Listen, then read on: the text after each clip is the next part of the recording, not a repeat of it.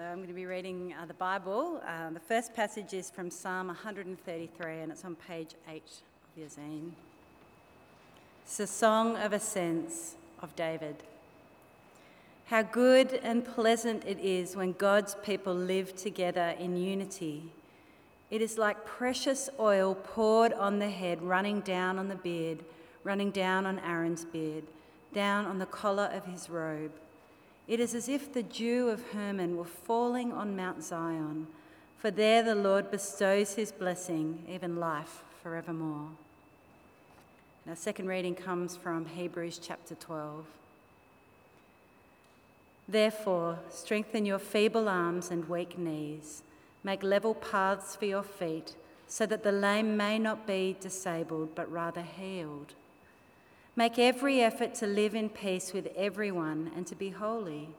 Without holiness, no one will see the Lord. See to it that no one falls short of the grace of God, and that no bitter root grows up to cause trouble and defile many.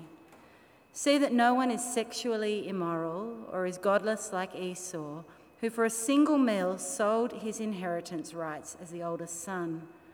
Afterwards, as you know, when he wanted to inherit the blessing, he was rejected. Even though he sought the blessing with tears, he could not change what he had done. You have not come to a mountain that can be touched and that is burning with fire, to darkness, gloom, and storm, to a trumpet blast, or to such a voice speaking words that those who heard it begged that no further word be spoken to them, because they could not bear what was commanded. If even an animal touches the mountain, it must be stoned to death. The sight was so terrifying that Moses said, I am trembling with fear. But you have come to Mount Zion, to the city of the living God, the heavenly Jerusalem. You have come to thousands upon thousands of angels in joyful assembly, to the church of the firstborn, whose names are written in heaven. You have come to God, the judge of all, to the spirits of the righteous made perfect, to Jesus, the mediator of a new covenant, and to the sprinkled blood that speaks a better word than the blood of Abel. See to it that you do not refuse him who speaks. If they did not escape when they refused him who warned them on earth, how much less will we if we turn away from him who warns us from heaven? At that time his voice shook the earth, but now he has promised, once more I will shake not only the earth but also the heavens. The words once more indicate the removing of what can be shaken, that is, created things, so that what cannot be shaken may remain. Therefore, since we are receiving a kingdom that cannot be shaken, let us be thankful and so worship God acceptably with reverence and awe, for our God is a consuming fire. This is the word of the Lord. Thanks be to God. My text today is Hebrews chapter 12, verse 15. See to it that no bitter root grows up to cause trouble. It's a great line. See to it that no bitter root grows up to cause trouble. I want to pray a prayer based on verse 12 of Hebrews chapter 12. Father, we pray that you'll strengthen our feeble arms and our weak knees. We acknowledge that that was first written to people being genuinely persecuted for their faith. And yet we know what it is, of course, to live in the real world. We recognise the bumps along the way as disciples of Christ. The race that you've marked out for us is long, and for many of us it's difficult. Father, we pray that you'd make level paths for our feet, so that the lame may not be disabled but rather healed. We pray that you'll heal our legs as we get up, that you'll heal our legs as we follow Jesus, that you'll heal our legs as we do this in community. We pray this in Jesus' name and in the power of his Spirit. Amen. On the power and beauty of community, the psalmist writes how good and pleasant it is when God's people dwell together in unity. How good and pleasant it is. It's like precious oil, the psalmist writes, running down on the beard. It's a metaphor for overflowing joy. It's like the dew of Hermon that is falling on Mount Zion. Community, therefore, is good. In the New Testament, to a group of people who are tired, persecuted and tempted to give up, strengthen the feeble arms and the weak knees, the writer of Hebrews goes even further. If you're a disciple of Jesus, then it's not business as usual at the foot of Mount Sinai. Hebrews 12, verse 22, you've not come to Sinai, but you have come to Mount Zion, to the city of the living God, the heavenly Jerusalem. You've come to thousands upon thousands of angels in joyful assembly. I thought we just turned up to church. To the church of the firstborn, whose names are written in heaven. You've come to God, the judge of all. You've come to Jesus, the mediator of a new covenant, and to the sprinkled blood that speaks a better word than the blood of Abel. It speaks a word of hope rather than despair, a word of grace rather than bitterness. The blood that we remember in a few moments' time as we take bread and wine together. Community is precious. Christian community, priceless. But what happens if the gap between this word in Hebrews, this grand word, the gap between that and your experience is wide? What happens if it's Grand Canyon wide? You know, you aim for the moon, you hit the back fence, and you ask, is it me? Is it the church? Is it the leadership? Is it the structures? Is it the media? Is it my memories? Is it my family? If community is hard, do I leave one church? Do I go to another? What do you do about it? Well, this is the final in a series on first aid to discipleship. We noted last week that first aid is three things. First, it is administered immediately at the accident, and therefore, secondly, it is an ultimate aid. So this message can only be limited in its effect. I can just point to some ways forward. But thirdly, and this is key for us, first aid can be offered by anyone, not just the so-called professionals. It's our job to love one another. Now, we're not talking about physical wounds, but spiritual ones, and they run deep, and they're hard to diagnose and treat. The series assumes that you want to be a disciple of Jesus, to learn from him, to love, to live like Jesus, but it also assumes that you can be derailed on the journey, that you can stumble on the path, that feeble arms and weak knees is pretty normal, and in fact you could fall over and bleed faith. So if you were to stumble in your faith, how could we help? And when I say we, I mean each other.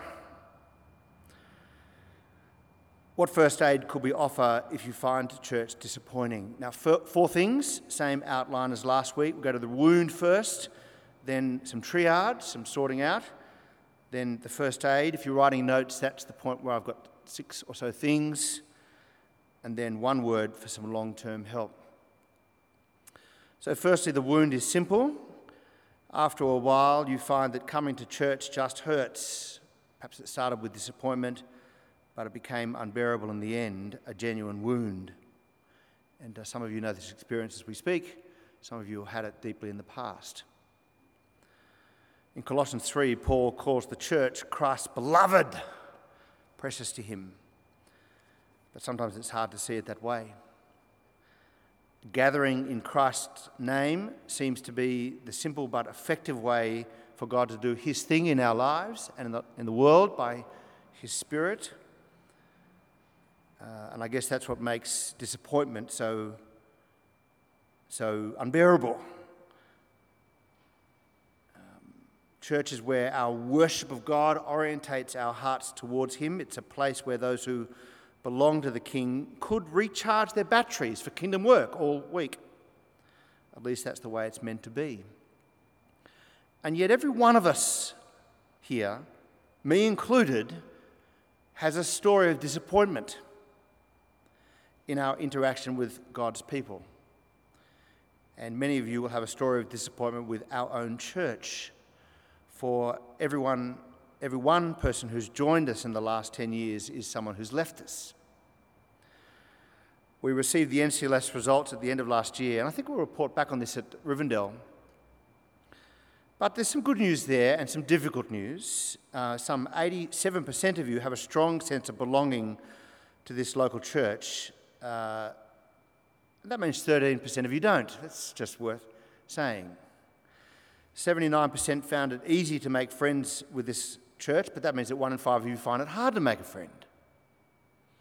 As that little moment in the AGM revealed. 28% of you said that you were not satisfied with the way things were operating for you. That's 1 in 3, a little less than 1 in 3, 1 in 4. Of course, maybe it's more than a simple story. Maybe it's a constant fight or a present reality. Maybe something has happened so traumatic in the past that you have lost trust. You see, there is this ideal, and then there's the church falling far short. And the ache that exists between the two is what hurts so much. We want compelling community, but even as I write compelling community in the strategic plan, I think, is that us? What happens when the community feels more repelling rather than compelling? That's the wound. And I'm sorry, if that raises things for you, then I wonder if there's some path here. So let's do some triage. It's important to realise now that there are several reasons we find church disappointing, and they'll require different responses. You've got to go to this doctor, that doctor, you've got to this room or that room.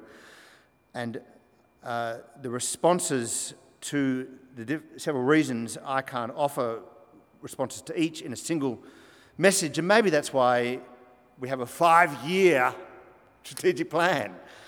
Wouldn't it be great if in 5 years we said that we had compelling community? It's why Rivendell will be important, as it's framed up for us by Melissa, and then we think hard about the use of our gifts in the life of community.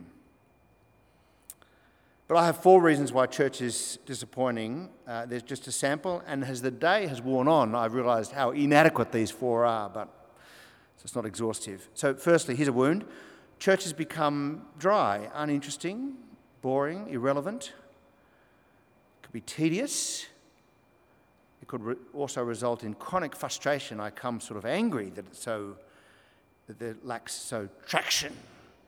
Maybe even the season of COVID, it becomes even harder, because at least when I could raise my voice to the Lord, there was something powerful about that, and God uses music for such means. But maybe it's the use of liturgy, the choice of music, the repetitive nature of it. We're Anglican, so we don't do surprises. And maybe it's the message, the sermons without vivid colour. Maybe they come without challenge. Maybe they come without practical application for daily living. Or maybe you say, look, I just don't even know what my place is here. I've got gifts, but they don't seem to be recognised. That came through in some of the NCLS report. We'll tell you more about that at Rivendell. Or maybe you just can't connect, or you can't see the point. This isn't true for everyone, and it's not true for everyone every week. But we've all felt it, and it's best to name it. It can have a dulling effect. Second thing, different again, is that church makes me uncomfortable, and there could be a bunch of reasons why. But it's worth saying that churches, when they function properly, and I don't mean just come in and do your religious bit and leave, when they're genuine community, churches are certifiably uncomfortable. They're meant to be uncomfortable. And that's because humans in community is necessary and hard. One of the things that churches do is force people in the room that wouldn't otherwise be in the room together. You're not choosing your friends. And it works against, in theory, it works against the echo chamber. People's tastes are different. Their politics are infuriating. My goodness, there are people on the right wing here. My goodness, there are people who are lefties. All together in the one room worshipping Christ. Personalities, temperaments, cultural backgrounds, all in the one pot. Try having a more than simplistic conversation after church. Sometimes quite complex. One of the things I've loved about social media is that a lot of my friends who aren't Christians make the assumption that every time you go to church you just hear the same message and you live in an echo chamber. One of the things I like about social media is that they've seen online how, I'll put up a post and all my Christian friends will argue with each other. There's something quite powerful about that. You've got to remember that the earliest church had to bring Jew and Gentile together, not just personalities, but great cultural divides. Church works against the grain of echo chambers, and yet we curate our worlds to maximise comfort and minimise inconvenience. Some of us hide behind screens to avoid awkward. It also means that we might have an aversion to bring people into church, into this space. We're not hip, never have been, never will be. Thirdly, it exhausts me. Maybe when you were a young Christian, you had zeal, you were stirred, inspired, you could see the change more readily. Maybe that was your initial experience, but you could say you've lost that loving feeling. Or it seems that nothing really changes. You've thrown your lot in, you give, but now you feel tired or flat or unappreciated or sidelined. Maybe like last week, you're tired of not hearing God's voice. You're tired of wrestling with faith and not feeling like the answers are here in community. Maybe it's just mental health, plain downright anxiety about meeting new people. Maybe people exhaust you and the sofa at home appears much easier. No need to feign interest, no eyeballing required, no need to shoulder burdens. But the final reason for disappointment is that one more substantial, and that is that church has hurt me, or people at church have hurt me. The wounds for this one run deep. And they could be, something simple as unintended, unkind words through to being ignored or feeling like you're being ignored, but they move through to being seriously let down by someone you trusted. Or worse, bullying in the church or abuse within the church. It's important to name it.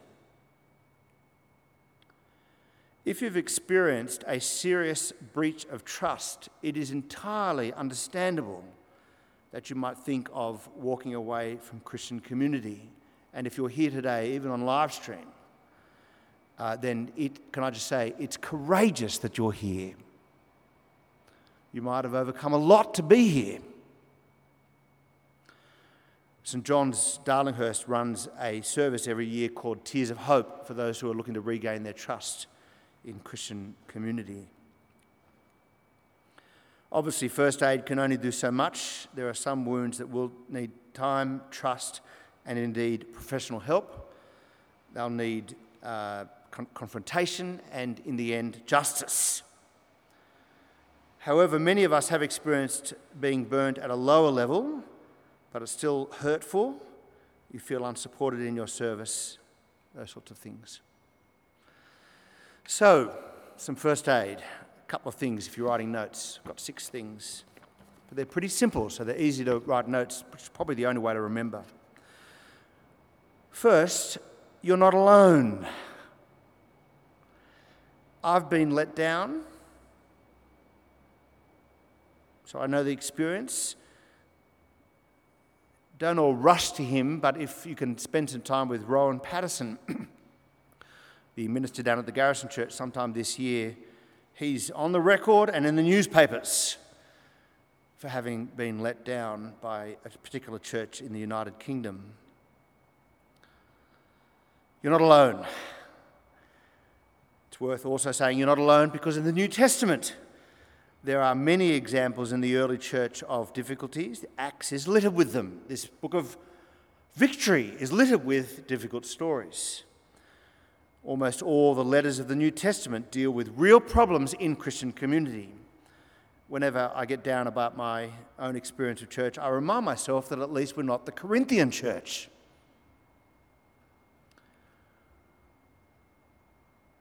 Millions of believers experience disappointment with church, and yet their faith has survived. That's just worth saying. Philip Yancey wrote Soul Survivor as his sort of journey to survive the church that Christ loves. Jesus said, "The one who stands firm till the end will be saved," and some have chosen to stay standing, even while it appears the church is cutting them off at the knees. They're brave. Firstly, you're not alone. Second, name it. Name the hurt. Hurt's hurt, and that's worth saying. No point in denying it. Church is something that's meant to be good, and that's why it can sting so bad. And yet, it's not like we haven't always said that we're a community of sinners. It's not like that's not our creed. That we stumble along. That's our creed. Recipients of grace. Dietrich Bonhoeffer said, if we are recipients of grace, we enter community not as demanders, but as thankful recipients. Hear that? He says, because of grace, we enter community not as demanders, but as thankful recipients. That being said, name it with your brothers and sisters, and they'll do some triage if they belong to Christ, hopefully, some good, healthy triage. In Deuteronomy chapter 1, verse 27, when Israel was coming up out of Egypt and they didn't like what Moses was doing, we're told they grumbled in their tents, which is a form of cynicism, I think. It's like, let's go away from here, gather together with a group of discontented people and complain. But you could do something better than that, something that wasn't just cynical. You could name it to each other, where friends will triage. Maybe they'll challenge you to manage your expectations. Maybe they'll point you to help. They could read relevant parts of the Bible with you and pray with you. Or maybe they'll agree with you and just provide the support that you need. You could name it with me, if you like, or the other staff. You could say to me, text me, I'd like an emergency meeting, and I'll do what I can. Emma would love to do the same. Andy would love to do the same. Maybe you don't want to meet with me because maybe I'm the problem, or at least part of the problem. And if I am that to you, then I am sorry and I ask for your forgiveness. Help me then to learn and to repent. Of course, sometimes the person who hurts can't be the person who heals, so that we'll need a third person in the room. If it's illegal, call the police. If you need specific help with some form of control, 1-800-RESPECT. Our own Anglican Church has a system to handle grievances. Name it. Third, just recognise that sometimes the work of church health is slow work. The church is the temple of the Holy Spirit, but Paul uses that word to the Corinthian church when they were deeply compromised. You're the temple of the Holy Spirit. That's why he says, stop sleeping with prostitutes. You see. We are being changed daily into the likeness of Jesus, but that work is slow. This side of the new creation, we will rub each other up the wrong way. It may be that we need a healthy realism to know how slow the change is, and that's especially true if you're an adult. There must be some algorithm which puts change quicker when you're younger and slower when you're older. Or maybe there's a miracle God has for you. Jesus told a parable about a man who sowed good seed, but an enemy came into the farm and sowed weed among the wheat at night, so that the weed and the wheat grew up together, a compromised kingdom. There were eager servants, passionate servants, who believed in purity and challenge. They wanted to fix things up now, to get the weeds out now. In the story Jesus told, the farmer says, no, because while you're pulling up the weeds in your idealism, you may uproot the wheat with them. You might do serious damage to those who believe. Let both grow until the harvest. At that time, when Christ returns, I will tell the harvesters, gather the weeds, and tie them in bundles to be burned. That's judgment. And then gather the wheat and bring them into my barn in vindication. And the next parable Jesus tells is the parable of the mustard seed, which is about slow growth. In Revelation 2 and 3, which we've touched at in our community group, summer community group, it's a classic example of weeds and wheat growing together as the risen Jesus claims. The risen Jesus stands and addresses the 7 churches in Asia Minor, and he says to one, you've lost your first love. He says to another, you're rich, you've got money, but actually deep down you're poor as a community. Still another, you tolerate sin, deep sin, and you buy and believe false doctrines. Eugene Peterson, in his book on Revelation, he says this of the churches. He says, it's impossible among people familiar with ancient Israel and the early church to glamorize communities of faith. Churches are characteristically poor, often sordid, and frequently faithless. It is in this environment that God chooses to show the Christ in the splendid form of the Son of Man.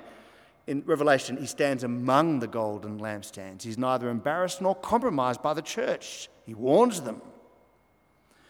Peterson goes on, but this procedure should be no surprise to us by now. It's embedded in the gospel. The site of his birth was a manger. The place of his coronation was the cross. God deliberately set Jesus among the common and the flawed. The historical situation, just as it was, Jesus, this side of heaven, is never known in any other context. Churches are a mess, but we are God's beautiful mess. So you're not alone, name it, it's slow work. Fourth, look to Jesus. This one's pretty simple, and it's the first aid that most of us offer, but it can only be part of the story. The church of Jesus may be messy, but Jesus is amazing. The Gruen transfer tried to work out what to do to advertise churches, since we're now the bad guys. So what could we say to make the churches look better than we all know that they are? And they worked out that the church itself is compromised, but by golly, the best thing they have going for them is Jesus. He's just that good. People throw out the baby with the bathwater. We aren't bathwater, by the way. We're cleansed by the blood of the Lamb. Yet we're compromised. In one sense, we're bathwater. Do not lose Jesus for the church. Many people have left Jesus for the church, and then they found later, almost to their surprise, they lost Jesus too. Fifth, lower your expectations. This is my cheeky one. Lower them. Of course, you say, gosh, lower your expectations and you'll hit your expectations every time. This is cheeky because in a moment I want to say, lower yours and raise Christ's. Lower yours, raise Christ's. Lower yours, life is hard. And community is hard. Joel Warshaw said this. He said, my life hasn't gone the way I thought it would. I'm in therapy now and I'm trying to find the exact moment that things went wrong.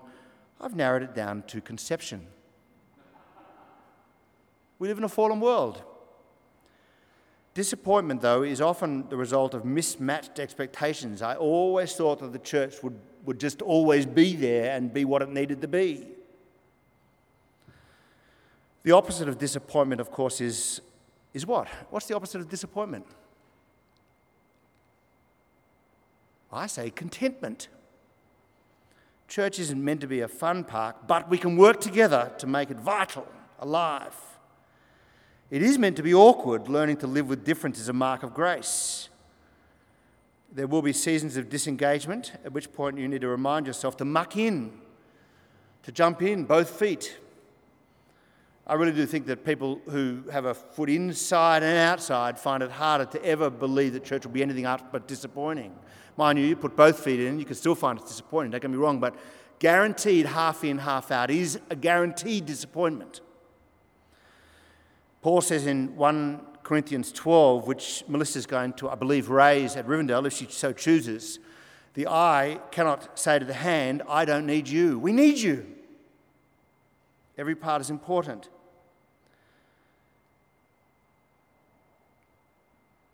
Sometimes we need to change churches. But I want to say, if you do this, don't do it lightly. Remember the famous insight, as you go to a new place, you take you with you. So, of course, check your heart, check your motivations. But sometimes people need to change churches. Be in contact with people as you do. Seek their wisdom, especially people who you believe are wise, rather than perhaps feed a lack of contentment. Sometimes people need to move churches for safety. If you can and if you feel safe, speak to the pastor of your church. This means that church at times will be messy and exhausting, but it's good because God makes messy things beautiful in his time. So fifth is lower your expectations, but sixth is raise Christ's. This is Christ's church, not my wish dream. We enter as thankful recipients, not as demanders, because he is Lord of the church. So if I can put it this way, show up if you feel safe to do so. Coming to church recalibrates our hearts by his presence.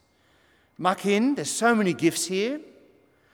Part of the challenge is to utilise them. Don't sit on them waiting to be asked, jump on in. And bear in mind what the writer of Hebrews says to that feeble church with weak knees. Look at verse 14. Make every effort to live in peace with everyone, precisely because it's hard. Make every effort to be holy, because without holiness, no one will see the Lord. It's time for a deeper discipleship. See to it that no one falls short of the grace of God, which is to believe Jesus Christ, and see to it that no bitter root grows up to cause trouble and defile many. See that no one is sexually immoral. So some of us are going to need to repent in this space. Or be godless like Esau, who sold his birthright for a bowl of soup. Don't do that. Afterwards, he regretted it, you see. So one word for some long-term help. There's something in the gospel of Jesus where when we find church disappointing, it actually mirrors the gospel and we are provided with an opportunity. Now, I'm not talking about bullying and abuse and safety.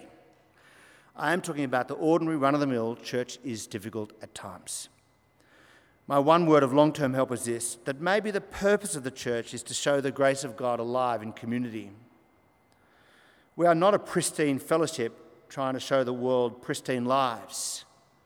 So in many ways, we shouldn't expect the church to be ordered in the way we want it to be.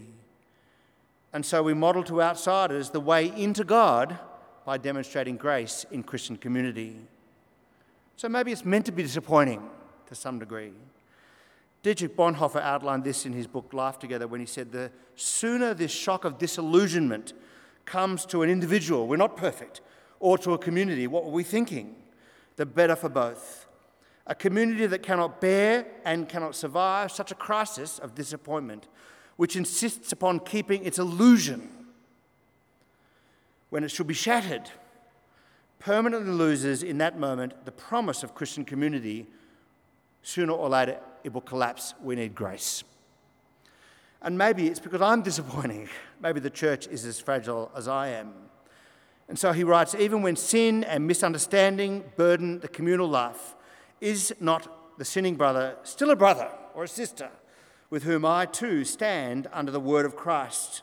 Will not his or her sin be a constant occasion for me to give thanks that both of us may live under the forgiving love of God in Christ Jesus? It's why we all take bread and wine.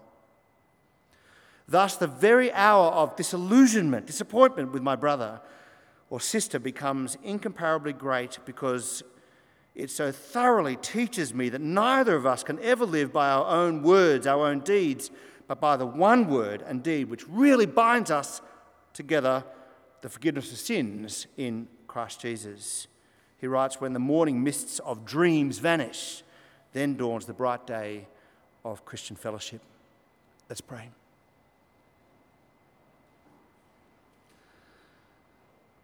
Father, all of us have feeble arms and weak knees, and so we come before you and ask for grace. We ask for a level path for our feet. We ask for healing for our legs, that we might follow Jesus Christ. And we pray for this community. 6 p.m, but also the other congregations of the parish of Churchill. We pray that no bitter root will grow up to cause trouble. That bitter root can come in many ways, and one of them is to sweep truths under the carpet. We here now refuse to do so. We want to be open to each other. We want to be open to you. We want the grace of your grace to be alive in our life and alive in Christian community. Pray that none of us would sell our birthright for a bowl of soup, but claim it. This is your church, precious and holy to you. We pray this in Christ's name. Amen.